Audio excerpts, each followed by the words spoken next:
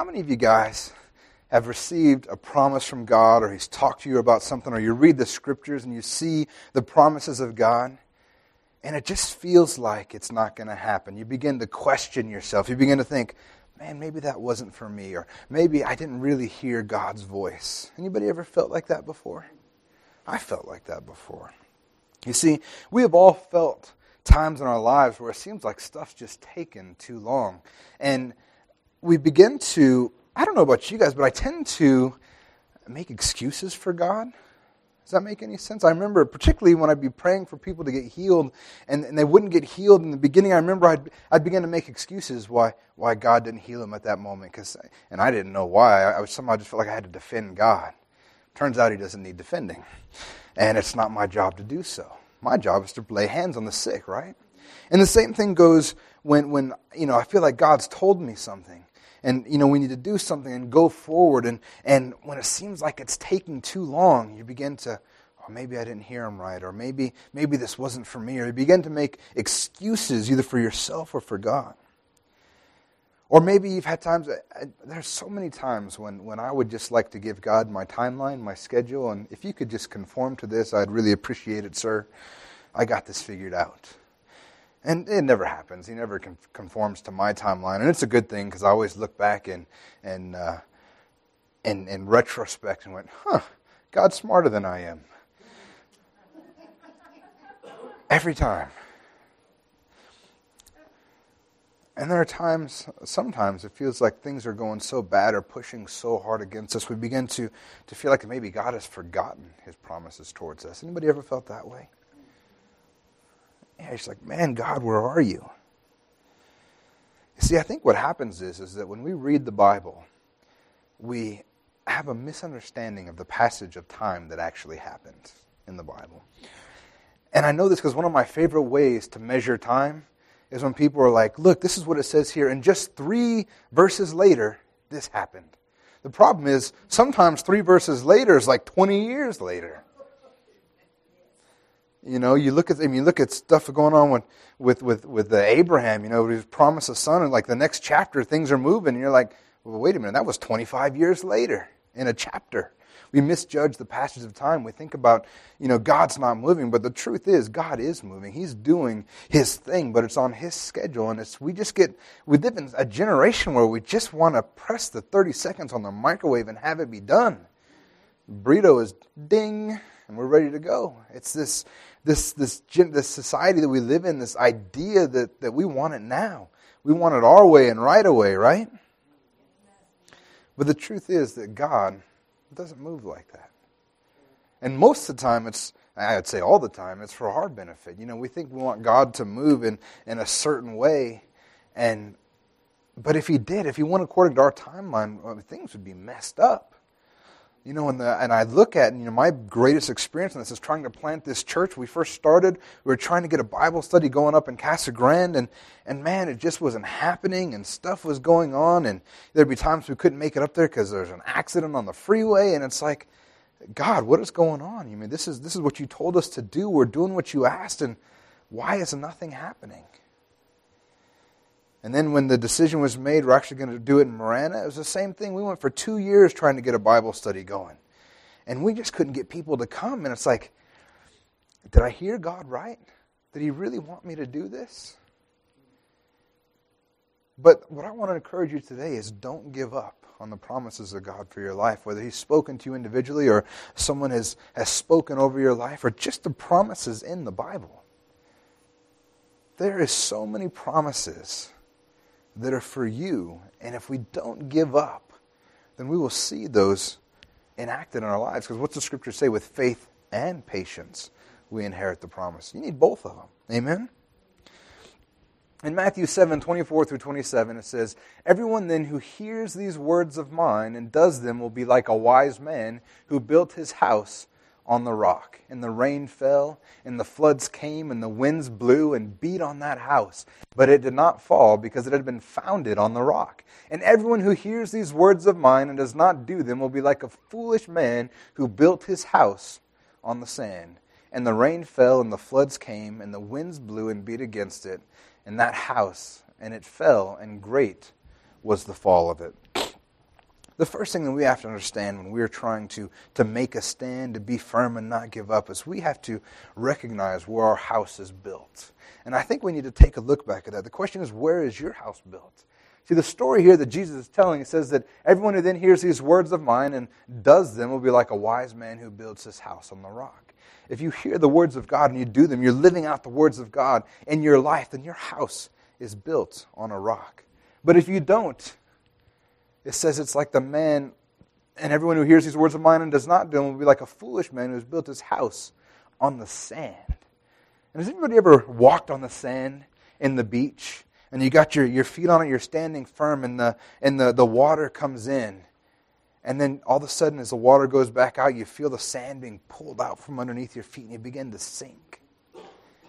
We were just in San Diego for the youth conference, and I remember standing there, and I kept standing. And before a while, the sand had come around all the way up to my ankles because it kept being sucked out from underneath my feet. And that's exactly what the scripture is describing, that if you build your house on sand when the water comes, and that was just a tide. Can you imagine if a storm came, what happens to that sand? And that's what happens when we build our house in that way. When we build our house on the foundation of the Word of God, when we hear His words and we do them, our house is built on solid rock. It's like it reminds me of the story of the three little pigs, you remember? And the one who built his house of stone, the wolf couldn't blow it over. And the same thing is here when our house is built on the solid rock of God's Word, because we hear it and we do it, then we can press through anything. We can be reminded we don't have to give up because our world's not falling down around us. And something that I want to remind you guys as you read this story, it's the most important thing from this story that you can take, is that it says, and the rain fell and the floods came and the winds blew and beat on that house. And that was the guy who built his house on the rock, right? And then it says down here, the foolish man, the rain fell and the floods came and the winds blew and beat against that house. I want you to know that the floods are going to come, the rain's going to come, the storms are going to come regardless. You're going to face tough times. Things are going to happen in your life that are going to press and beat against you, and it's going to make you want to fall over and collapse. They're going to make you want to give up. But I'm telling you this morning that if your life is founded in the Word of God, no matter what, you will make it through the other side. Now, it just might happen. You might need a little paint afterwards.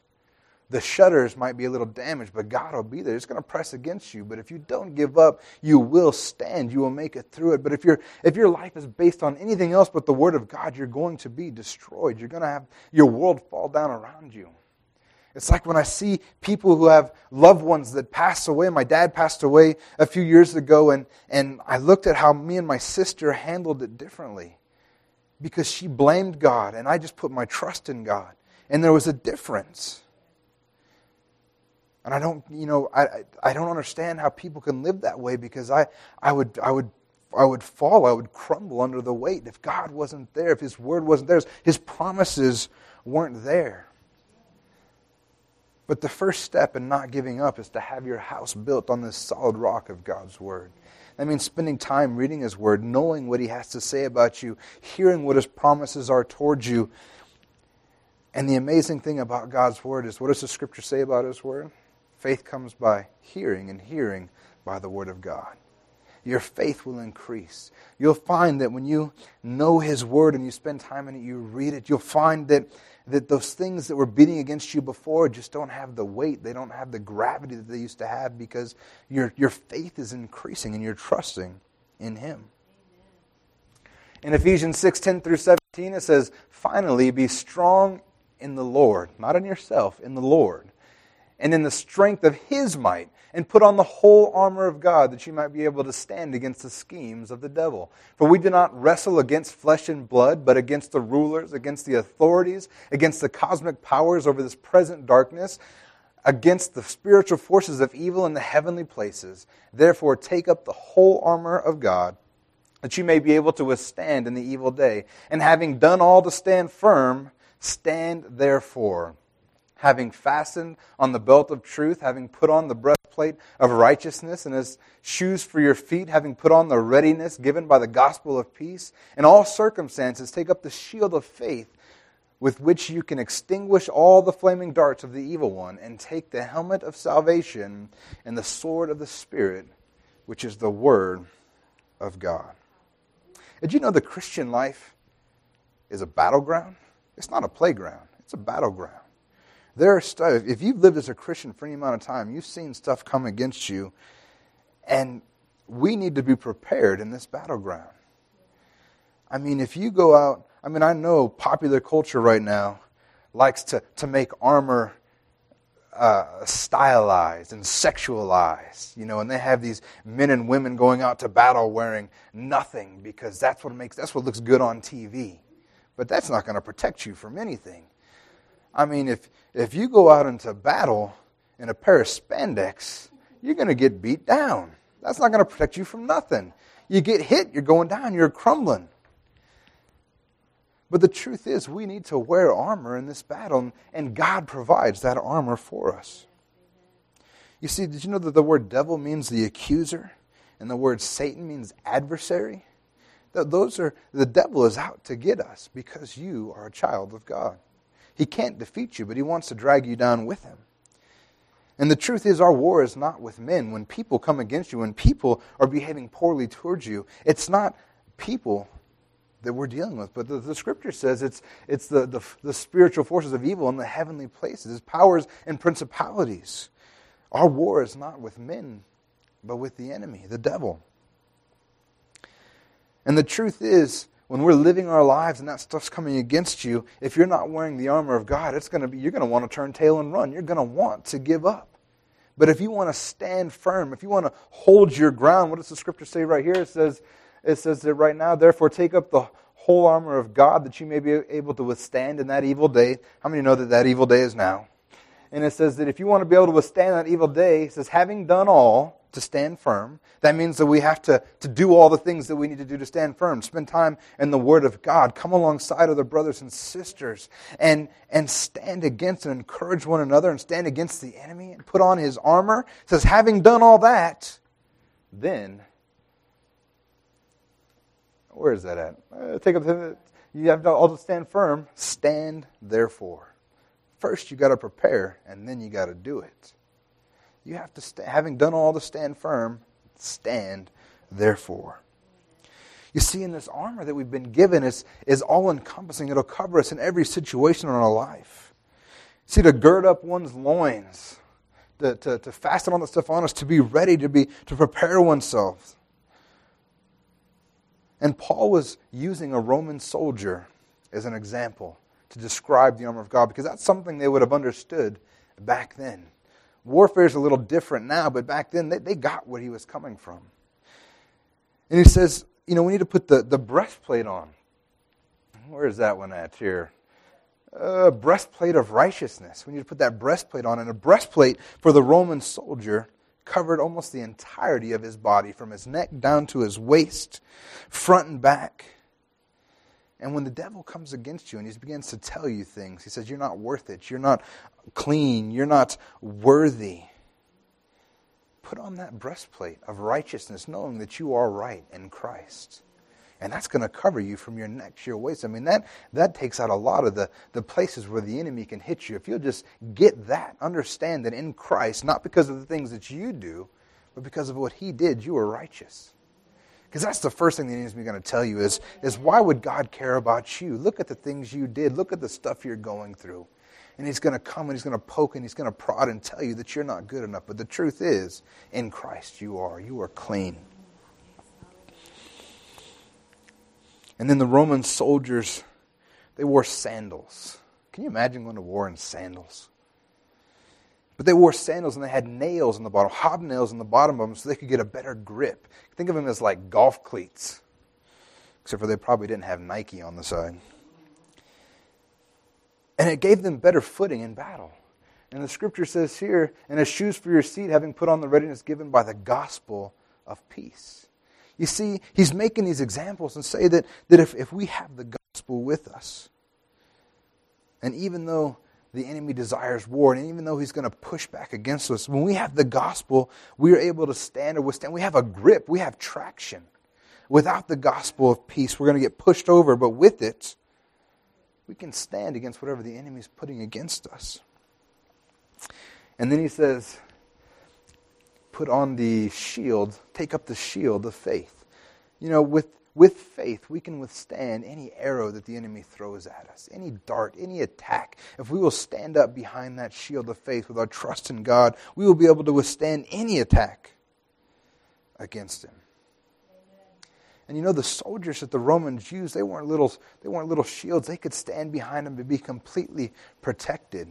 And if you've seen any movies about warfare in those times, they would come up with these big shields, and when they were ready to stand, they'd put their shields down, and they would stand in a giant wall, and nothing could penetrate that shield wall. That's what God's saying. With your faith is like that shield wall, and it'll extinguish any attack of the enemy.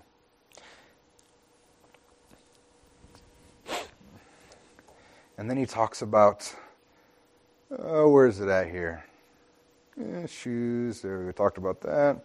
Take the helmet of salvation. You know, when you want to kill something, what do you do? The quickest way to kill something is to attack its head. But the scripture says that salvation has us protected from having our head crushed by the enemy. That is our... It's amazing to me that God has provided for us a way to defend ourselves against every attack. From the top of our head to the soles of our feet, He's provided away the whole armor of God. And then not only does He have a way for us to be protected, but He's given us a way to fight back. It says, in the sword of the Spirit, which is the Word of God. You know, that's your greatest weapon when the enemy comes knocking at your doors. Begin to speak the Word of God. When he comes to you and he says, look at you, you're sick, you have some disease. You can say, no, the Scripture said, the Word says that I'm healed by His stripes. When he says that you are worthless, you'll never compare, you're never going to win, you can say, no, that in Him I am more than a conqueror. I am victorious in Christ Jesus. When he says you're weak, there's nothing you can do, you can say, no, in Him I am strong. You begin to use the Word as a weapon to fight back, because the enemy can't stand up to that. You know what he doesn't have? A shield. And you can fight back. And he can't do that. That's how we don't give up, as we stand on God's Word, putting on this armor, and we can stand against him. Amen? Amen. You know, I look at the Scripture and we see story after story of people who, in so many ways, we could think they should have just gave up. And one of those stories is the story of Joseph. You guys familiar with the story of Joseph?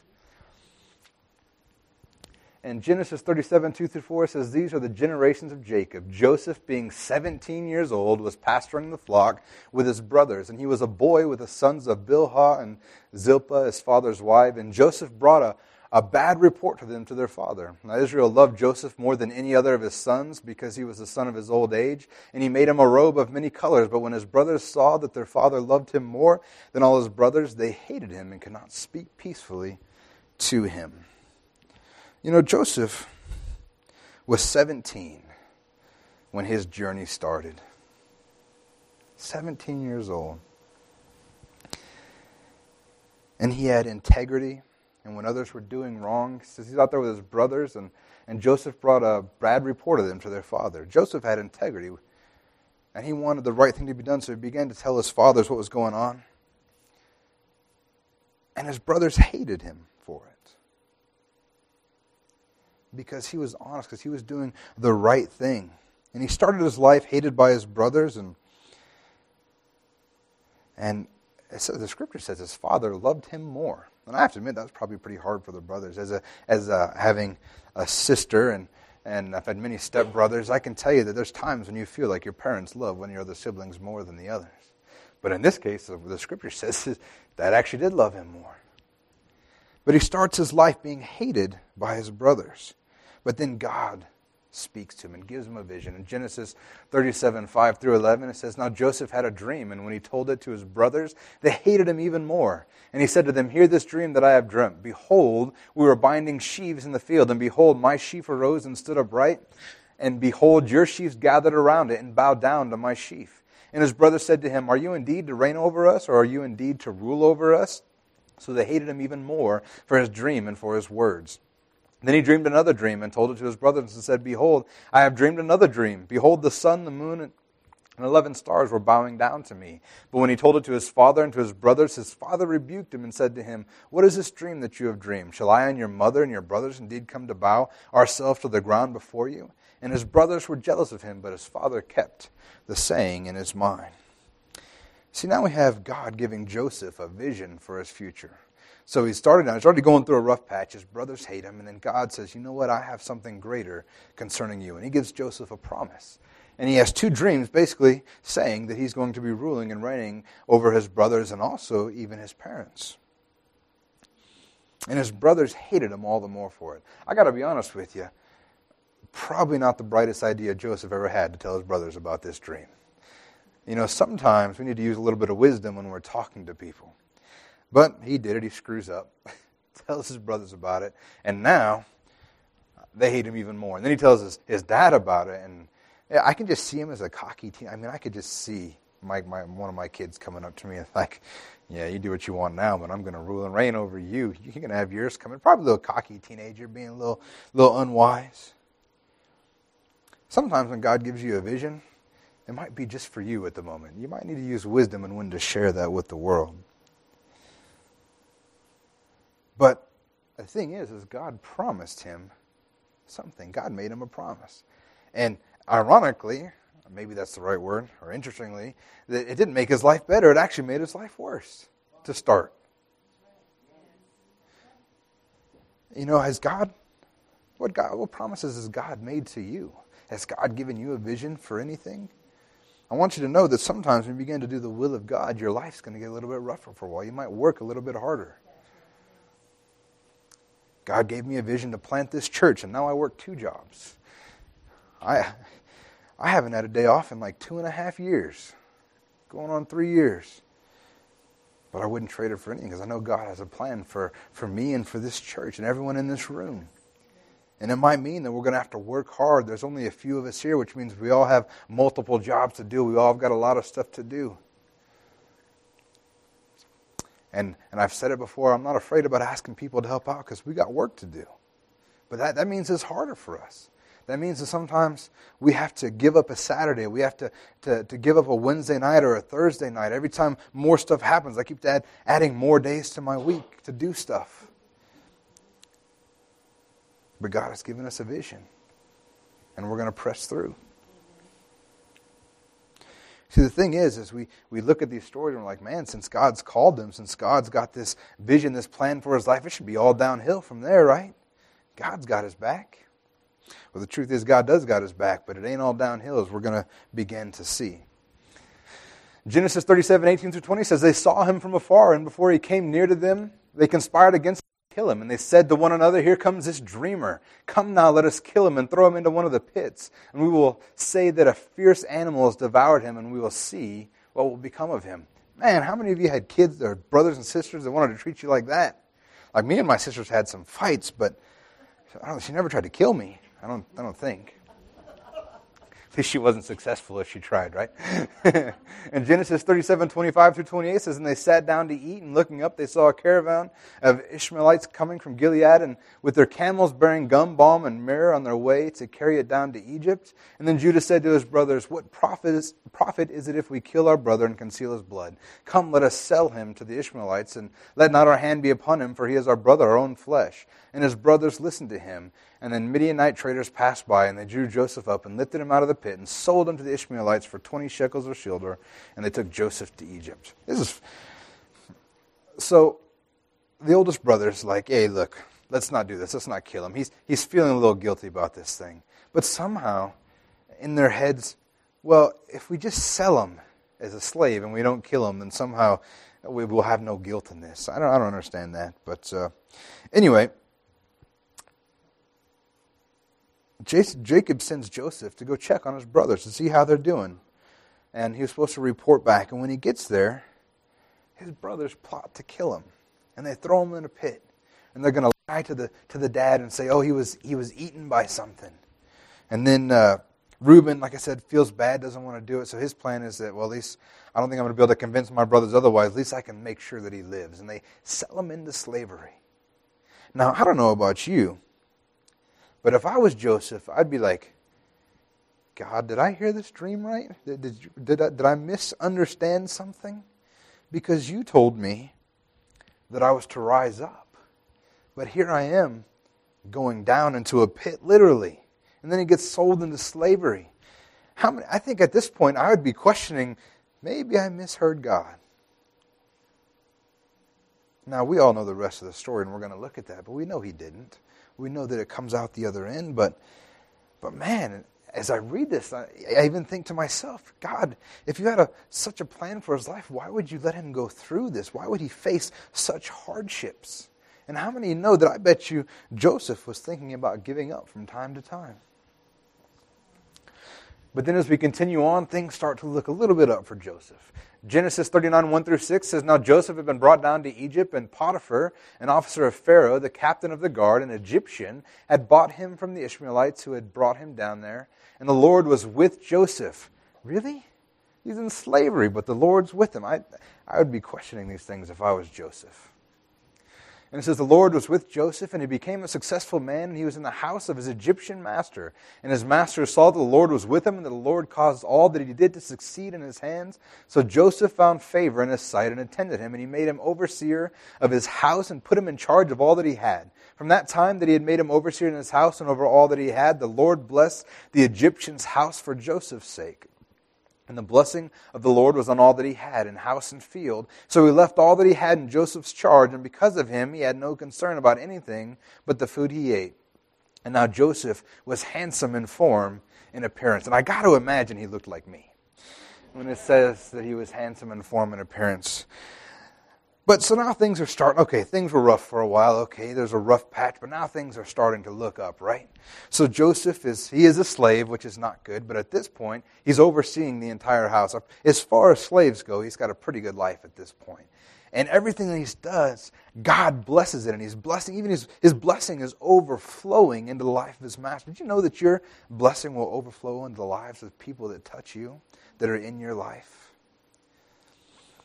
But he's being blessed, and these things are going on, and now I'm wondering if he's going, man, okay, that was a hiccup. I don't know what happened, but I can see God moving again. So let's get ready to move forward. God's here with me.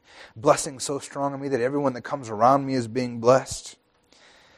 And this is one of those situations where we begin to see, you guys know in Romans 28 it says, and all things work together for the good of those who love God and are called according to his purpose. All things work together for good. Not all things are good. We have to understand that, right? Not all things are good, but God will find a way that even the way that the enemy has intended to damage you and the way that the enemy has intended to hurt you, God can still use that weapon of the enemy for your good, for your benefit. He can turn it around. That's not to say that God ever did this. I mean, we see as things have mapped out, we see that God uses everything that happens to Joseph to fulfill that vision of Joseph's life. But I don't believe for one second that God was the one that threw Joseph into slavery or threw him into the pit or had him do all this stuff. But God was still there to turn what the enemy meant for harm to good in Joseph's life. So things are looking up for Joseph. All right, so God's with him. Things are maybe looking good. And then all goes downhill again. Genesis 39, 6-12. So he left all that he had in Joseph's charge, and because of him he had no concern about anything but the food he ate. Now Joseph was a handsome in form and appearance, and that was the end of the last verse. And it says, and after a time his master's wife cast her eyes on Joseph and said, lie with me. But he refused and said to his master's wife, behold, because of me my master has no concern about anything in the house, and he has put everything that he has in my charge. He is not greater in this house than I am, nor has he kept back anything from me except you, because you are his wife. How then can I do this great wickedness and sin against God? And as she spoke to Joseph day after day, he would not listen to her, to lie beside her, to be with her. But one day when he went into the house to do his work, and none of the men of the house was there in the house, she caught him by his garment, saying, lie with me. But he left his garment in her hand and fled and got out of the house. Now we see that Joseph is in trouble again. And you know the amazing thing about this story is he's about to, the Potiphar's wife is coming after him, trying to get him to do the wrong thing. And Joseph is making a stand. And he's saying, no, I have integrity. I'm not going to do these things. I'm not going to sin against God. And you would think that if that's the life that he's living, that nothing could go wrong there. But the truth is that even him taking a stand, she ends up trying, and when he runs away, when he tries to get away, she steals his garment, and we'll see in the next verse that she uses that to tell Potiphar that he tried to rape me, basically. And Joseph was doing the right thing. You know, if you're living for God, regardless of your situation, the enemy is going to keep on attacking. He is never going to give up trying to tear you down and bring him down with him. And if you're coming against struggles, it does not necessarily mean that you're doing anything wrong. It's so easy to be quick to just say, oh, if you're having troubles in your life, it must be because of some hidden sin or because of something that you're doing. But Joseph is doing all the right things. He's having integrity. He's living for God completely. And we're going to see that his life's going to get flipped upside down for making a stand. That means that sometimes at work you might have to make a stand for God and stand against something because you don't agree with it. And you might face some opposition from your boss or from your coworkers. And that doesn't mean you're doing the wrong thing. Sometimes the enemy's going to keep on attacking. And the truth is, if you have no struggles in your life, you might be walking in the same direction as the enemy. But one thing that Joseph does here that I think we could all use as an example is when trouble came his way. He says here, but one day when he went into the house to do his work and none of the men of the house was there in the house, she caught him by his garment saying, lie with me. But he's left his garment in her hand and fled and got out of the house. You know, sometimes when temptation is coming in your life, when something's attacking you and pressing against you, the wisest thing that you can do is turn tail and run. Sometimes it's not the time to resist. Sometimes it's not the time to try to stand against whatever's coming in your life. But sometimes we need to turn tail and get out of there. Particularly sexual sin. The scripture says that regarding sexual sin that we need to flee from those things. Don't try to stand it out. And that's exactly what Joseph is doing here. He's doing the right thing. And as we're going to see that even doing the right thing, it's going to cause him some more trouble. In Genesis 39:19-23, as soon as his master heard the words that his wife spoke to him, this is the way your servant treated me. His anger was kindled. And Joseph's master took him and put him in prison, in the place where the king's prisoners were confined, and he was there in prison. But the Lord was with Joseph and showed him steadfast love and gave him favor in the sight of the keeper of the prison. And the keeper of the prison put Joseph in charge of all the prisoners who were in the prison. And whatever was done there, he was the one who did it. The keeper of the prison paid no attention to anything that was in Joseph's charge because the Lord was with him, and whatever he did, the Lord made it succeed. So because Joseph wouldn't compromise, because he had integrity, because he was honoring God and serving God in everything he did, the wife lied about what happened, and he got thrown in prison. Sometimes when you're doing the right thing, bad things will still come against you, and it's not punishment, it's not anything but the enemy attacking you. And sometimes making the right decision and doing the right thing is going to cause pain and hurt in your life. You guys hearing what I'm saying? Sometimes doing the right thing is uncomfortable, and it'll cause pain and hurt in your life. You know what's amazing about Joseph through all of this is the scripture doesn't record anywhere that he ever grumbled, that he ever complained. He just went with it. He trusted God all the way through it. And you can say that, well, maybe the Bible just doesn't record that, but to be honest with you, the Scripture, if you read the Scripture, the writers don't have any qualms about talking about people's poor qualities or their downsides. But Joseph never complained. He never grumbled. He kept on trusting God and going through it. And he gets thrown in prison. You're like, come on, God, what is going on now? I mean, he was coming up in the world. Things were looking good, and now he's back in prison. Why would you let that happen? But then once again, what the enemy meant for harm for Joseph, the enemy is trying to squash what was going on in Joseph's life. God turns it around again. Now he's in charge of the prison. He's doing all the right things. He has favor even in those worst positions, in those terrible positions that he is with us. And no matter what situation that we find ourselves in, if we will live for God, God will be with us and we will be blessed. Amen? The truth is, if God is for us, who can be against us? And once again, we see all things working together for good for Joseph. And then while Joseph's in prison, he begins to have dreams again. In Genesis 41, 14 through 16, it says, And Pharaoh sent and called Joseph, and they quickly brought him out of the pit. And when he had shaved himself and changed his clothes, he came in before Pharaoh. And Pharaoh said to Joseph, I have had a dream, and there is no one who can interpret it. I have heard it said that when you hear a dream, you can interpret it. And Joseph answered Pharaoh, It is not me. God will give Pharaoh a favorable answer. Even in that, he says, you know what, it's not me. He gives God the glory in everything that he does. And in Genesis 41, 38 through 32, it says, And Pharaoh said to his servants, Can we find a man like this in whom is the Spirit of God? And then Pharaoh said to Joseph, Since God has shown you all this, there is none so discerning and wise as you. You shall be over my house and all my people, and shall order themselves as you command. Only as regards the throne will I be greater than you. And Pharaoh said to Joseph, See, I have set you over all the land of Egypt. And then Pharaoh took his signet ring from his hand and put it in Joseph's hand and clothed them in garments of fine linen and put a gold chain about his neck.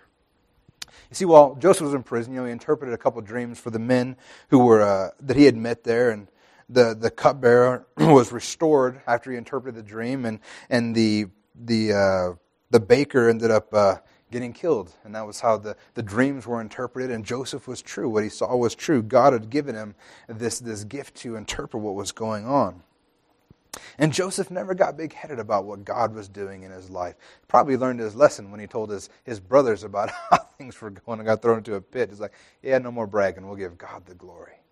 So he gives God glory for it, and then he has to go to the Pharaoh. And the Pharaoh says, hey, I need you to interpret a couple of dreams for me. And the dream was, remember the 7 skinny and the 7 fat cows, and the skinny cows end up eating up the fat cows, and there was the 7 grains of wheat eating the other grains. And Joseph recommended that a wise man manage the food for the 7 years of plenty to be prepared for the 7 years of famine, because that's what the dreams represented. 7 years of plenty and then 7 years of famine. And matter of fact, it was going to be so bad that those 7 years of famine were going to eat up everything that was in the 7 years of plenty. So Joseph says, this is what the dreams mean. You should pick a wise man to take care of this, to make sure that these things are prepared. We're prepared for this famine that's coming. And Pharaoh says, can we find a man like this whom the Spirit is of God? And then Pharaoh said, Joseph, it's you. And Joseph is made second only to Pharaoh. How's that for favor from God? At this point, this is probably the richest country, the biggest of the time. He's basically the second most powerful man in the known world at this point. That was God's Pharaoh. You know how long this all took? 13 years. God made him a promise. It took 13 years. And it wasn't just like the promise isn't coming, it's taking a long time, but things were going downhill. Things were going bad. And sometimes we're like, man, I just prayed for healing and a minute and a half ago and it hasn't happened. God must not want healing for me. Sometimes we need to have faith and patience. Man, I've been praying for a new job, but as soon as I got done praying, someone didn't call me, so maybe that's not what God wants for me. Faith and patience. We inherit the promises of God.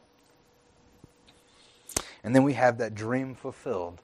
This is 39 years later. Now Joseph was governor over the land, and he was the one who sold to all the people of the land. And Joseph's brothers came and bowed themselves before him with their faces to the ground. And Joseph saw his brothers and recognized them, but he treated them like strangers and spoke roughly to them. Where do you come from? And he said, they said, from the land of Canaan to buy food. And Joseph recognized his brothers, but they did not recognize him. And Joseph remembered the dream that he had dreamed of them. And he said to them, you are spies, you have come to see the nakedness of the land. We're beginning to see that dream, that vision unfold, because isn't this exactly what the dream said? Joseph is standing while his brothers kneeled to him. And we'll find out that later the last brother and his father is brought to him, and they kneel to him as well. The dream is completely fulfilled in God. God made a promise, and God kept it. I want you to know that when God makes a promise, it's not ever a matter of when or if. It's always a matter of when. Joseph never gave up on God. He never turned his back. In the worst of times, when I believe that most of us in this room, and not speaking for you, I can say for myself, I would have probably given up many times in this situation. And the truth is that he didn't. He trusted God, and God didn't give up on him either. And he kept his word to Joseph. Joseph's 39 years old. It's 22 years after he was sold into slavery until the vision was fulfilled. 22 years he waited for what God promised in his life to come to fruition. And he never complained. He never grumbled. And because of the position that he was in, he was able to save his family. How is that for favor from God? And it's not the only story that you read in the Scripture. Abraham, remember God promised Abraham to make him a great nation? And then he's asked to sacrifice his son. That's a pretty big bump in the road. And as we know how the story plays out, it was 25 years before he even had that son, when God promised him to make him the father of many nations, that his offspring would be like the grains of sand on the ground, or like the stars in the skies, like if you can count them. 25 years before he even had a son, the son of the promise. And then after all that, he's asked to sacrifice him. How's that for a bump in the road? Noah, he was warned about the weather that hadn't existed. There are some historians and theologians that believe that before the flood that there actually wasn't even rain. It had never rained to that day. And I don't know if that's true or not. That's what some say. Some people argue the other way. But either way, it's a pretty amazing story that they probably hadn't seen rain, definitely didn't understand what was coming, this flood, rain that would flood the whole place. And he's told to build a boat. Everyone's like, what's a boat? What do we need that for? And he's told to build this huge, massive ship. No one understands. They all think he's crazy. And for 120 years, he began to minister to people, to tell them to come along.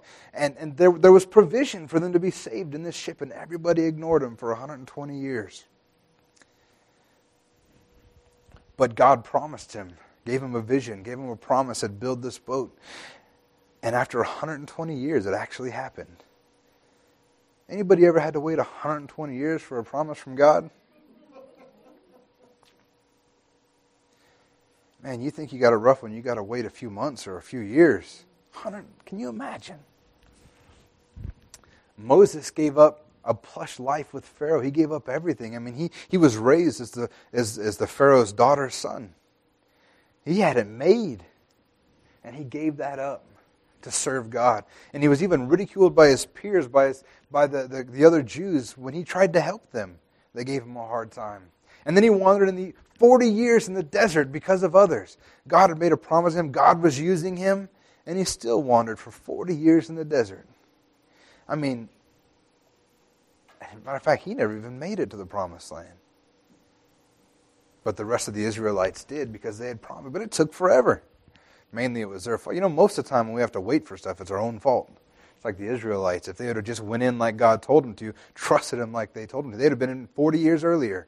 But instead, they believed the bad reports of the spies. So there's no way we can do this.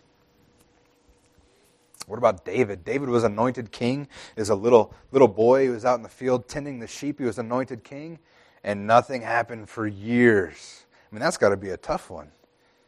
He gets anointed king, and then says, all right, head back out to the sheep. I mean, if I was just anointed king, I think there would be some perks or benefits that would come with that. But nope, they send him back out to the sheep, and then after that, the current king tries to kill him for years. He was constantly on the run. But he didn't give up. You know, the key thing with all these people is they never gave up. They continued trusting God, and God fulfilled his promise in their lives. And then the most contemporary one is Paul. Paul was given touched by, Jesus spoke to him on the road to Damascus. Said, I'm going to use you to reach the Gentiles. And every time he turns around, he's getting beaten, shipwrecked, stoned. He got lashes. He got his feet lashed. He was imprisoned. He was persecuted. And ultimately, he was killed. But he didn't give up. And he kept trusting God. And we know him as the guy that wrote 2/3 of the New Testament. He had an incredible impact. The reason the church is still standing today was as a result of largely of the work that he did. because he didn't give up. In Romans 5, 1-5, it says, "Therefore, since we have been justified by faith, we have peace with God through our Lord Jesus Christ. Through him, we have also obtained access by faith into this grace in which we stand, and we rejoice in the hope of the glory of God. Not only that, but we rejoice in our sufferings, knowing that suffering produces endurance, and endurance produces character, and character produces hope, and hope does not put us to shame, because God's love has been poured into our hearts through the Holy Spirit who has been given to us." You know, we can live our lives trusting God, having peace, because we're justified in him.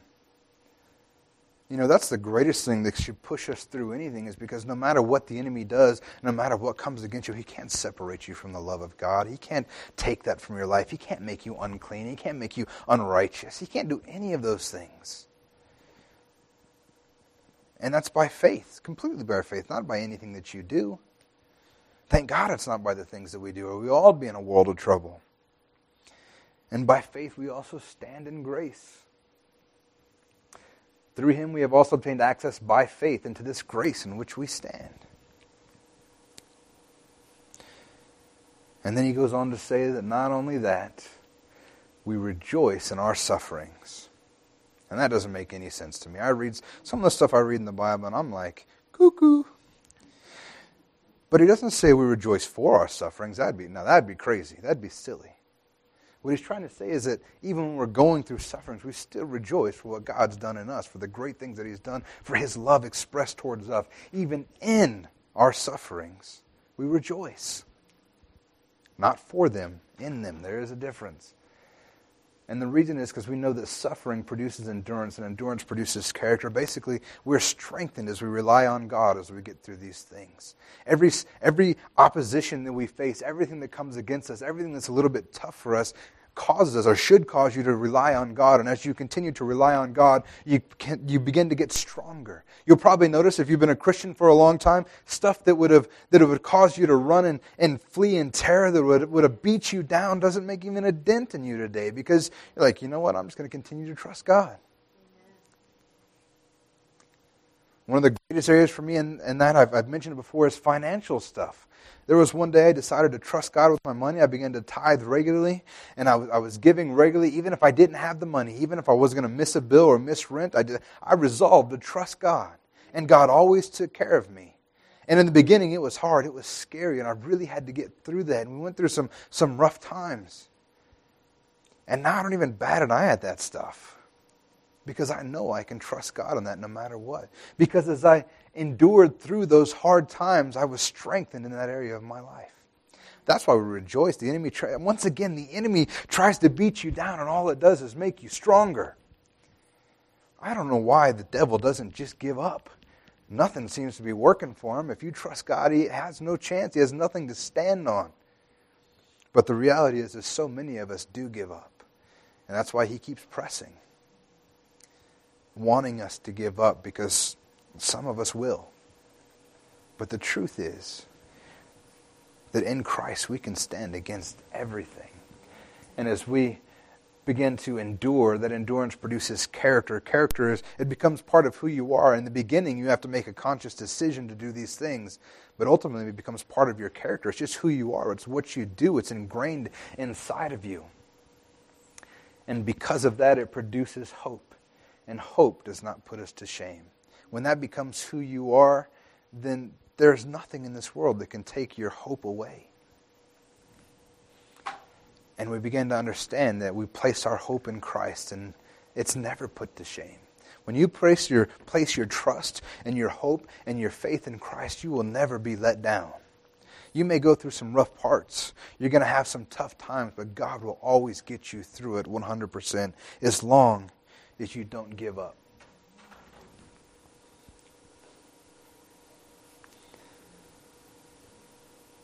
You know, the truth is that one day when we get to heaven, we're not going to need strength. We're not going to need encouragement. We're not going to have to persevere, because it's all been taken care of there. No one's going to be telling you not to give up, because there's no opposition. There's no reason to even have to give up. But in this world today, we have to make a stand. We have to stand firm, having done all to stand. Stand therefore, and never give up. And the end result of this tribulation is a hope that doesn't disappoint. And we'll end here in Hebrews 6:11-12. And we desire each one of you to show the same earnestness, to have the full assurance of hope until the end, so that you may not be sluggish, but imitators of those who through faith and patience inherit the promise. We just looked at the story of Joseph. I gave you a few quick blips of a few other stories, but those who we're supposed to imitate, that we may not be sluggish, but imitators of those who through faith inherited the promises. The only way to realize the full assurance of hope in our life is to keep moving forward, is to keep trusting God. And the only way to lose that full assurance is to give up, is to back down and to run the other way. If you will continue to trust God through every circumstance, no matter what comes your way. And don't get me wrong, I realize that sometimes, the thing about preaching, and I recognize that every time I preach, especially difficult things, when you tell people that, I know your life's tough, I know things are hard, I know stuff is hurting, but don't give up, stand strong. I realize that's so much easier said than done. So much of preaching is like that. It's easy to read the words on the page and tell it to somebody, but to actually live it out in our lives can sometimes be tougher. But even if it's harder, even if it's difficult, the truth of the matter is the Word of God is true. The Word does not lie. And the Scripture says that if we show the same earnestness and have the full assurance of that hope until the end, that's what was desired for us. We need to show that earnestness, that full assurance, knowing that God is with us and putting our trust and faith in Him and not giving up. And if we don't give up, we will make it through the end. And by faith and patience, we will inherit the promise. Amen? Amen. Let's go and stand to our feet.